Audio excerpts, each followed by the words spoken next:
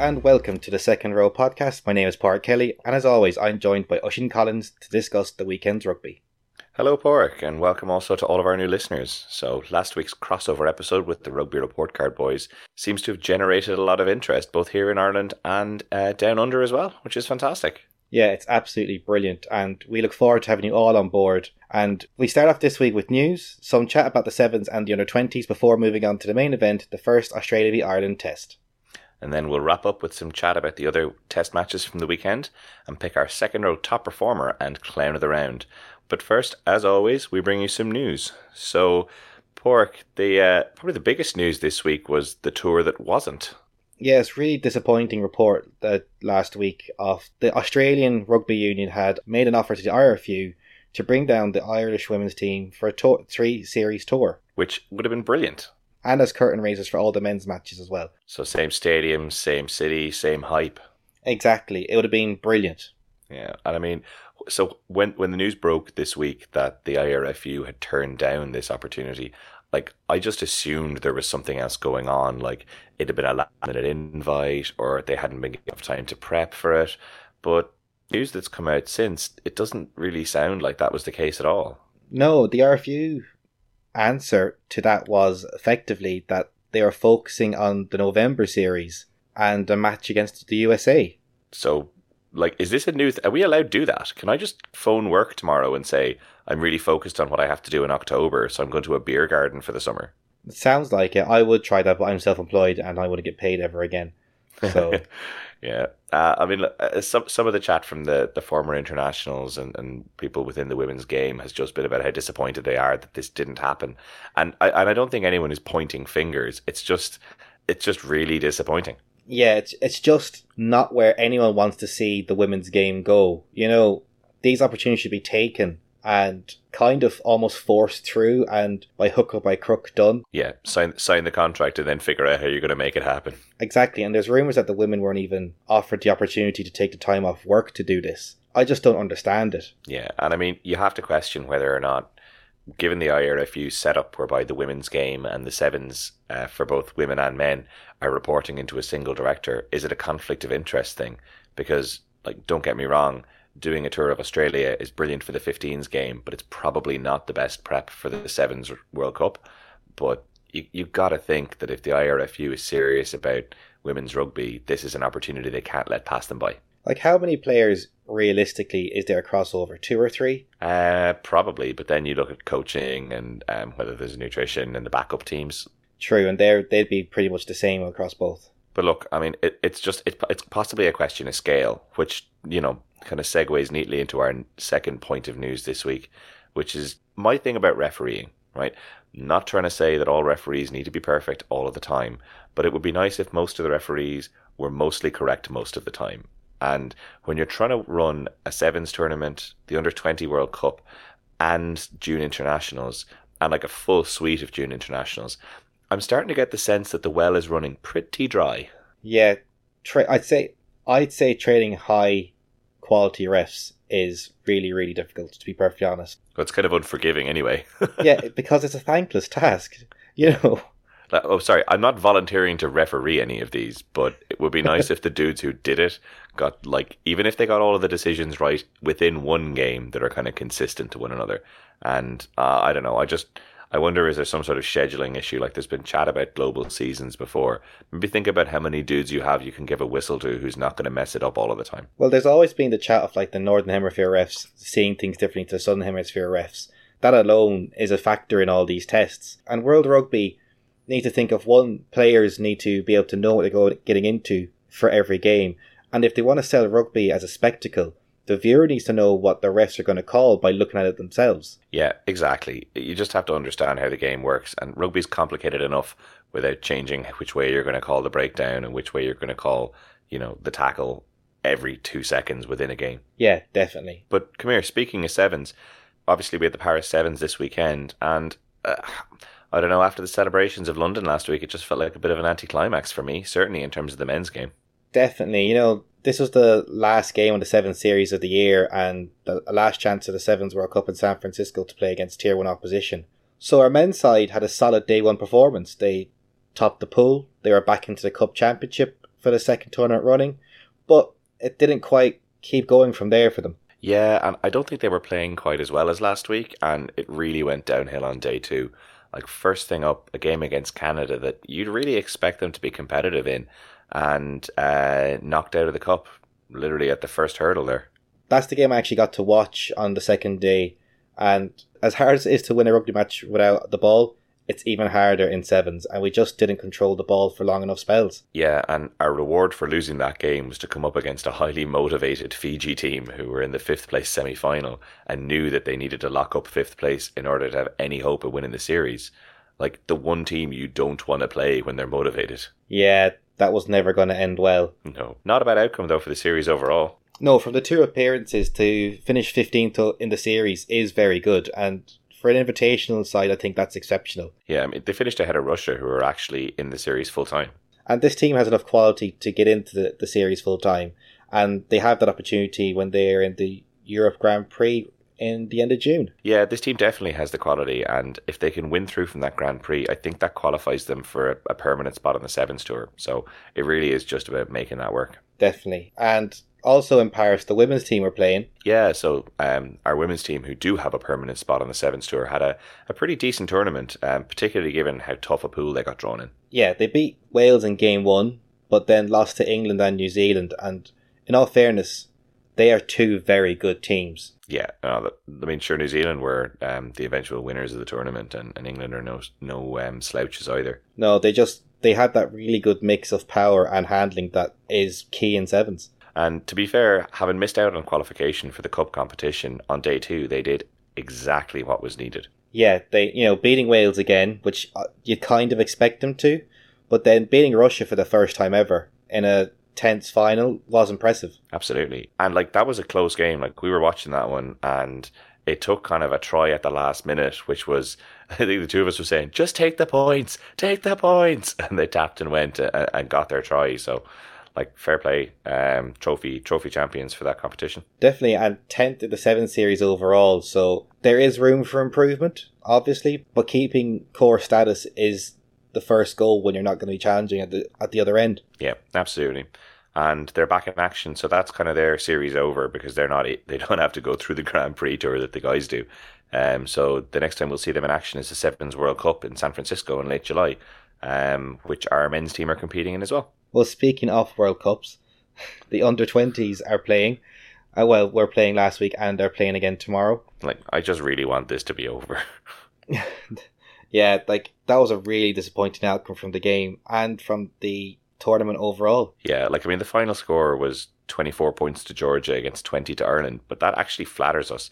Like, until the 78th minute, we were 24 points to 8 behind. Like, to 8. We haven't really hit the heights of previous under-20 sides this year. Is it time to get worried?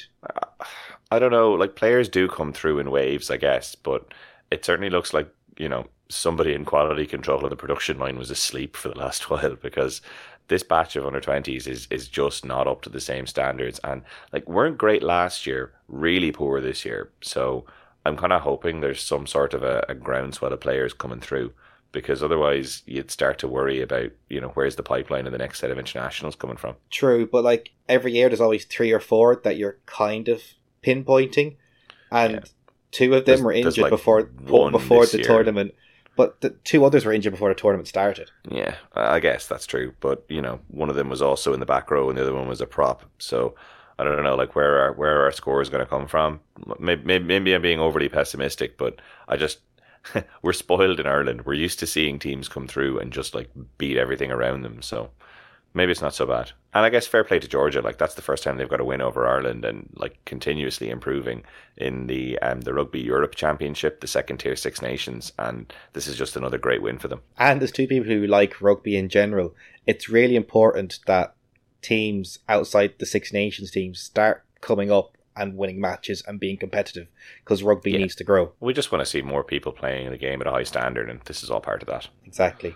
I'd like to see us increase the standards for this week's game. So we have the Scotland under-20s in the ninth place semi-final. How is that even a thing? It's all these things from sevens, or just to keep teams playing all the way to the end, because at underage, more especially, I think more games is better than less games. Yeah, I suppose.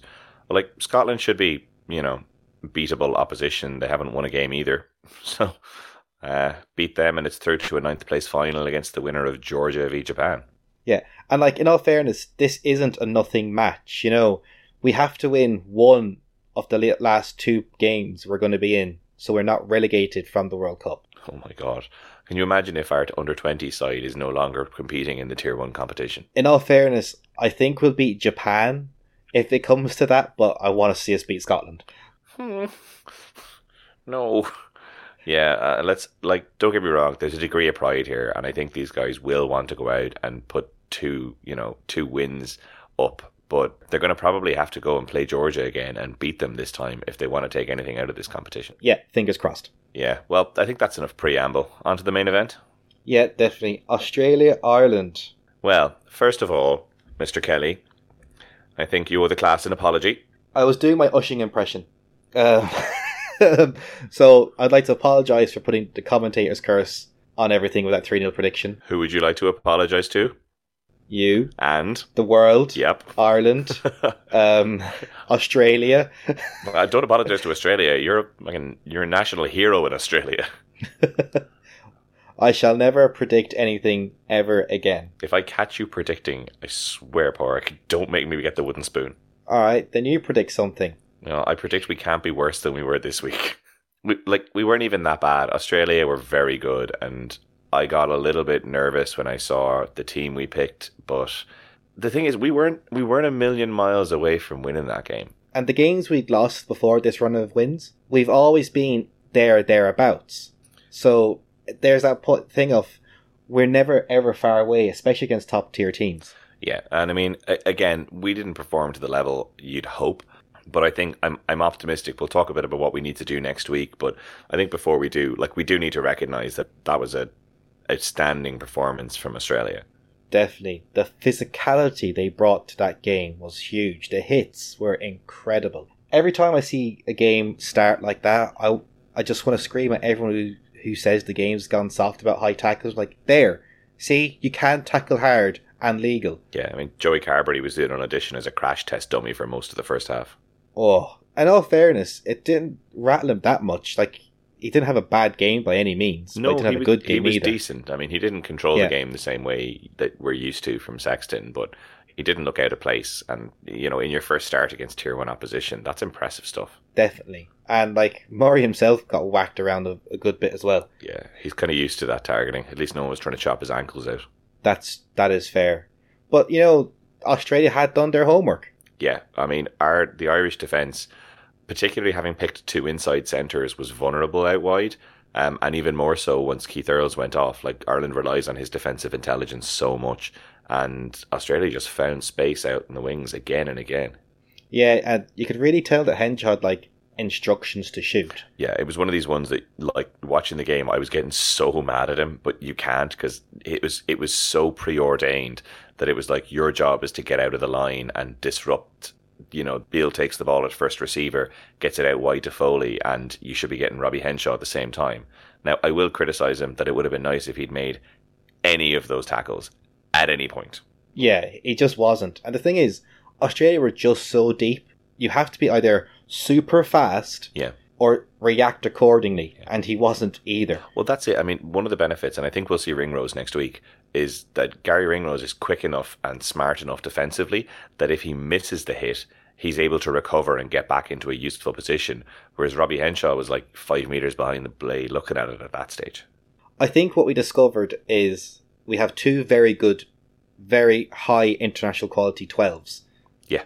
So it depends what you want from your 12 and which one you play for me. Yeah. When it comes to Robbie and Bundy. Well, Bundy's taken a lot of shtick this week in the press for reasons that I can't really fathom. I mean, his work, he was so industrious, his ball carrying was excellent, but he carried a lot of dirty ball into tackles, and his ruck work was good again, but you just need somebody outside that. And again, it's not to pin it all on one player, but Earls is a huge outlet there. You look at the back 3, he doesn't do what Stockdale does, he doesn't do what Carney does. He is a little bit more inventive, he finds space, and he just wasn't able to do that. And Larmour, when he came on, didn't seem to be able to do so either. Larmour was okay, but he did seem a bit lost. There's a caveat here, he's 21. Yeah. And What's this, his fourth international match at senior level? Something like that. I was surprised by our kicking game. Or rather, I was surprised that it was done so ineffectively. Like, when you've got a back three, which is Israel Folau, one of the best players under a high ball in the world, Dane Haley-Petty usually plays at fullback, exceptional to the high ball, and Marika Karabetti, not known for his catching. Like, how does that guy not get targeted with the kicks? Like, Ireland are usually such a well-prepared team, and to not focus on him at all was a mistake. Yeah, absolutely. And it's like, Joe Schmidt teams don't tend to make a lot of mistakes. No, and, like, is that something you kind of go, that's because Carberry was at 10, or the box kicks from Murray weren't hit, like, when Murray would box kick, Karabetti wasn't in the back line, you kind of... Well, I think what it reflects is just our decision making was just not quite there, and you saw that over and over in the game. So, like, CJ's break was excellent, but the decision there was probably to pass the ball rather than go for the line. But the thing is, his line actually took out Herring as support. Yeah. So that's the problem. If he held his line, Herring was there, but he changed and then took his support out. Yeah. Like, I think the two areas that Ireland really were far poorer than Australia was our decision making. They were far more just smart in the decisions that they made, and I just don't think we were aggressive enough. Definitely not. Like, we got beaten at the breakdown handsomely. Yeah, and I mean, we looked sluggish. Like, we looked like a tired team, and I'm sorry, I don't buy this. It's the end of the season stuff. The IRFU has more control over their players than any international side, maybe outside New Zealand. So their minutes are so managed. Using an excuse of being tired is just not acceptable for this team. Yeah, especially when you look at who was rested. The Leinster contingent weren't starting. No. So most of the people that played had an extra week's break, if not more. Yeah, and I mean, what was disappointing for me was how little impact our bench made when they came on. Definitely, and we were 9-8 up when we emptied the bench. I was like, all right, this game's on now. Absolutely. Sexton comes on, Furlong comes on. We just turned the screw, and it just never happened. Yeah, and I mean, don't get me wrong, the final score should have been closer than it was. That TMO call for the Ireland try was, I've never seen that before. Like, I have a secret camera which you're not allowed to see. Like, can the TMO just call that without anyone else seeing it? I'm guessing he can, because they do things... he did. Probably justice in one sense, though, given that Australia had a perfectly reasonable try chalked off for a tackle that happened, at some point last season by the time the TMO caught it. Yeah, like, it was definitely over the three phases in the past. And to be honest, I don't think it affected the game. Like, if you look at where Henderson got taken out, we still had the ball. We were still playing away. So that's Australia were definitely done on that one. Yeah, and see, I think it's from that phase, it's there in like 5 minutes forehand where Bundy had the ball and didn't give it wide, and he got caught in two minds, and and everyone in the press is just picking up on those two moments, and they're not seeing everything else he did, and that's where he got his abuse from, really, for the last week, well, last couple of days. Yeah. Well, look, I tell you what, though, I was surprised to see Conor Murray get as frustrated, like as visibly frustrated as he did. He's normally a really cool head. I know. Like, firstly, for me, he spent as much time pointing at rucks as he did getting to the ball. Yeah. And he should definitely have been carded for that outburst at the ref. Yeah, he probably should have. I mean, at least a penalty, but I think it was more of an outburst near the ref than an outburst at the ref. I think if he directed that to the ref, like directly, he was taking an early shower. Like, I don't know. I'm not a coach, but as a scrum half, stop pointing. If you start grabbing the ball and it's not coming back out towards you, the ref has something to go, oh! That's what's happening. There's just tons of hands in there. If the ball's not coming out, make it look like a thing.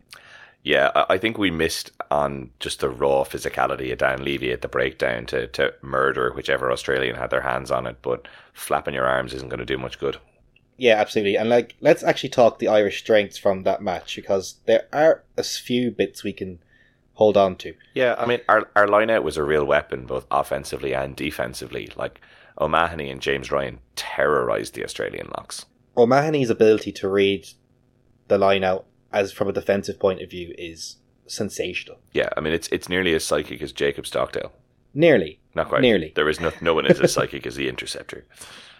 And seriously though, like, I know I say this every time he plays, but James Ryan is a standout player on the pitch. Well, when we were talking to the guys last week from the Rugby Report Card, they hadn't really heard about James Ryan. I mean, obviously they'd seen the name, but even listening to their podcast this week, they were blown away by him. Like, there's no way a guy his age should be performing at that level while still being a leadership presence, which is the thing that sets him above. Yeah. I mean, at the end of the day, not a full-strength team. Ran Australia very close, at home, and without really hitting our stride. So while it does ruin your 3-0 prediction for the season, which, again, you were not forgiven for, it does bode well for the result of the series. Definitely, and for the World Cup, which this really is prep for. Yeah. Weaknesses, though, really didn't have much of an ability to respond to Australia's kicking game, which we didn't really think was going to be the way they'd play it. But Curtly Beale kicked leather off it, and we just didn't look that dangerous.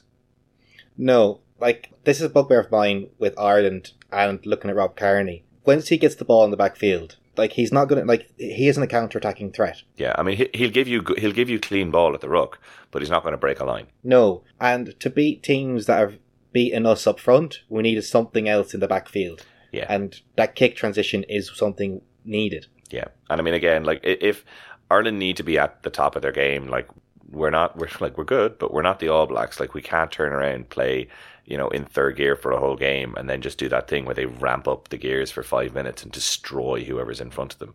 We need to be hitting form. We need everybody to have a good game. And there was just too many players who didn't have the game they needed to. Exactly. Like, Ireland are a 90 to 95% performance level team.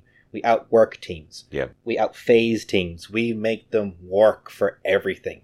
And when that doesn't get going or we get interrupted, that you can see us struggle. Yeah, it's a bit like that kind of Saracens model of just grinding teams into submission. Yeah. So look, what do we need to do next week? How do we win this? I think we're going to see more changes again. The team will change. I think we're going to have close to our best 15 out next week. Okay, so front row, back row, centres?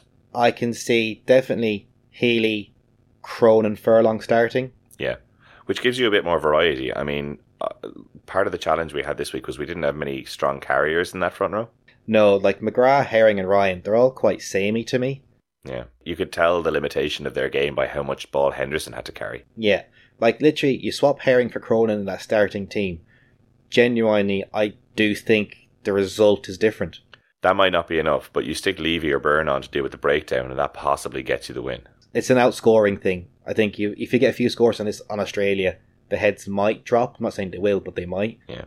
Well, I mean, I think it'll help if we stop giving Falau and DHP soft kicks to return. Yeah, that was really poor. And like, it's got to be kicks to touch, intelligent kicking, and really good contestables. Or let Falau catch, drop, then smash him into next week like he's afraid of. Yeah, absolutely. That and better decision making, more aggression, and if that means new personnel, fine. But like, we're not 50% off where we need to be. Like, small improvements should actually be enough. Definitely. I think Ringrose comes in at 13. You pick one off Bundy and Henshaw to partner him. Possibly even starting Conway in the back three. And suddenly it's a much different team. Yeah, suddenly it's game on. But like for Australia, where do you think they have to change? Like, I think probably the big one is just to keep the penalty count down. I mean, some of that was how the breakdown was being interpreted, but if Ireland get their game going, they can't afford to give away penalties at the rate that they did at the weekend. No, definitely. And like as we said, their line out was awful. Yeah, no, their line out is a shambles. And I don't want to blame it on the hooker. Like, I mean, new cap, but it wasn't that he was throwing particularly bad darts. It's just their lineup got read really easily, and that'll happen when you only have two credible jumping options. True. Whereas, like, if you compare that to the Irish pack, where all of the back five could realistically jump. Yeah, and you've got a couple of world-class jumpers within that. Exactly. Probably not a lot more for them to change, though. Feck. Blake, Richard, if you're listening, like, maybe throw this one so there's a bit of a series decider, keep the old tension going. You know, it's good for TV ratings, and, you know, Australia needs good TV ratings for the rugby. Need that cash money. Cash money, cash dollar. Alright, so do you want to quickly rattle through the other results? Yeah, we will. We'll quickly rattle through, and we'll start with the Saturday morning match of New Zealand v France. Yeah, which looked like a really close competitive game for about an hour. Like both teams were warming up. It looked like it was going to be a brilliant game and part of a brilliant series. But then there was a terrible yellow card decision for a high tackle on Crotty, which wasn't high at all. And the All Blacks just went into hyperdrive mode. Like they scored 3 tries within quick succession. And you could just see the French heads drop. The All Blacks are just vicious when they smell blood in the water. And like equally as vicious was that headshot on Remy Grosso. Oh man, like, so first he gets high tackled by Kane, and then the sub prop comes in and like shoulders him directly into the face, like to the degree that he's got a double skull fracture. No sighting, no card, just a penalty in the game. And like when you go shoulder to head at force, regardless of whether it's an accident, there has to be a card. It's a total lack of consistency in a game where you've just yellow carded one of the French guys for what wasn't even a high tackle. Like, all I can see now is France coming out and going, you know what, screw this. And they're going to beat the New Zealand guys as hard as possible. Well, I hope so, because the other way the French can go is they just get real disinterested. And as long as they're, happy to play with it, then as long as they're happy to continue giving it their all, it's going to be a really good series. As long as Teddy Thomas, decides how he's going to play. But he must be so frustrating to play with because he's lethal in attack, but he's out of position more often than he's in the right place. Like, he's just not an international caliber defender. Like, there's just no other way to put it. And that's just not really good enough. No. So we'll move on to South Africa versus England. Which was like the game of the round, and hilarious. This was a cracker. It really was. What a game. What a game. And there was real drama, like it swung back and forth. Like the South African started so slowly. Like I actually think Rassie saw the spread, said, lads, let them put up the spread, and can we bring it back? I wonder what the in-play bets were on that game. Exactly. No allegations are being made. I'll tell you what though, like boy did they come back into it. Oh, they played so well. But it looked like England didn't know how to control that game. No, but like we were saying, Willie LaRue had one of his best games in such a long time, and when he plays well, he's so fun to watch. But the thing is, how often is that? So, yeah, well, I mean, you look at the teams that he plays in, and I'm amazed the English guys, given that he's been playing in Wasps for the season, didn't have a handle on him. But he just looked like a transformed player. Yeah, like Rassie seems to have that South African team really revved up. Yeah, and like there's certainly no lack of grunt or physicality. No, once again, really big hits. A joy to watch. Yeah, that was fantastic. Shaping up to be a hell of a series. Definitely. And I can see Eddie having lots more interesting interviews for the next couple of weeks. Yeah, apparently he didn't count the Barbarians' loss as a loss. I suspect this one goes firmly into the L column. Oh, Eddie. Anyway, and who did lose was Argentina versus Wales. Yeah, and it was pretty straightforward for Wales, to be honest. Like, Argentina got the first score of the game with a Sanchez penalty, but then didn't manage to score again until the 76th minute. Jesus. Yeah, and like that's despite having basically 2/3 of the possession and territory for the entire game. Like, Wales didn't exactly bring a strong squad on that tour. No, they rested most of their lions. I mean, it was nice. Like, Patchell got a good outing at 10. It was nice to see them working some new combinations, but like at the end of the day, they just gave Argentina the ball and said, come at me, bro. I know, and at 223 tackles to Argentina's 94. Yeah, no, madness. And like, it's a shame because the Jaguares have kind of turned their form around in Super Rugby lately, and then to have this happen to their international team is just really disappointing. I know what you mean. And, speaking of a disappointing match, Canada v Scotland. So it will come as no surprise that I did not stay up until 2 a.m. to watch this particular fun fest. No, one-sided affair. Yeah. 7 tries for Scotland. Yeah, and a hat-trick for their hooker off a rampant line-out mo. It's important that Scotland won this because they're ramping up to that match via Argentina. USA then, with USA in between hand. So they need to kind of win and be winning because Argentina, by the time they get to them, will definitely be stung. Yeah, absolutely. Quick set of predictions for next week. New Zealand, France? Nope. Good man. You've learned your lesson. Yeah, definitely. No more predictions for me. So we'll move on quickly to the second row, top performer and clown the round. And you have picked our top performer.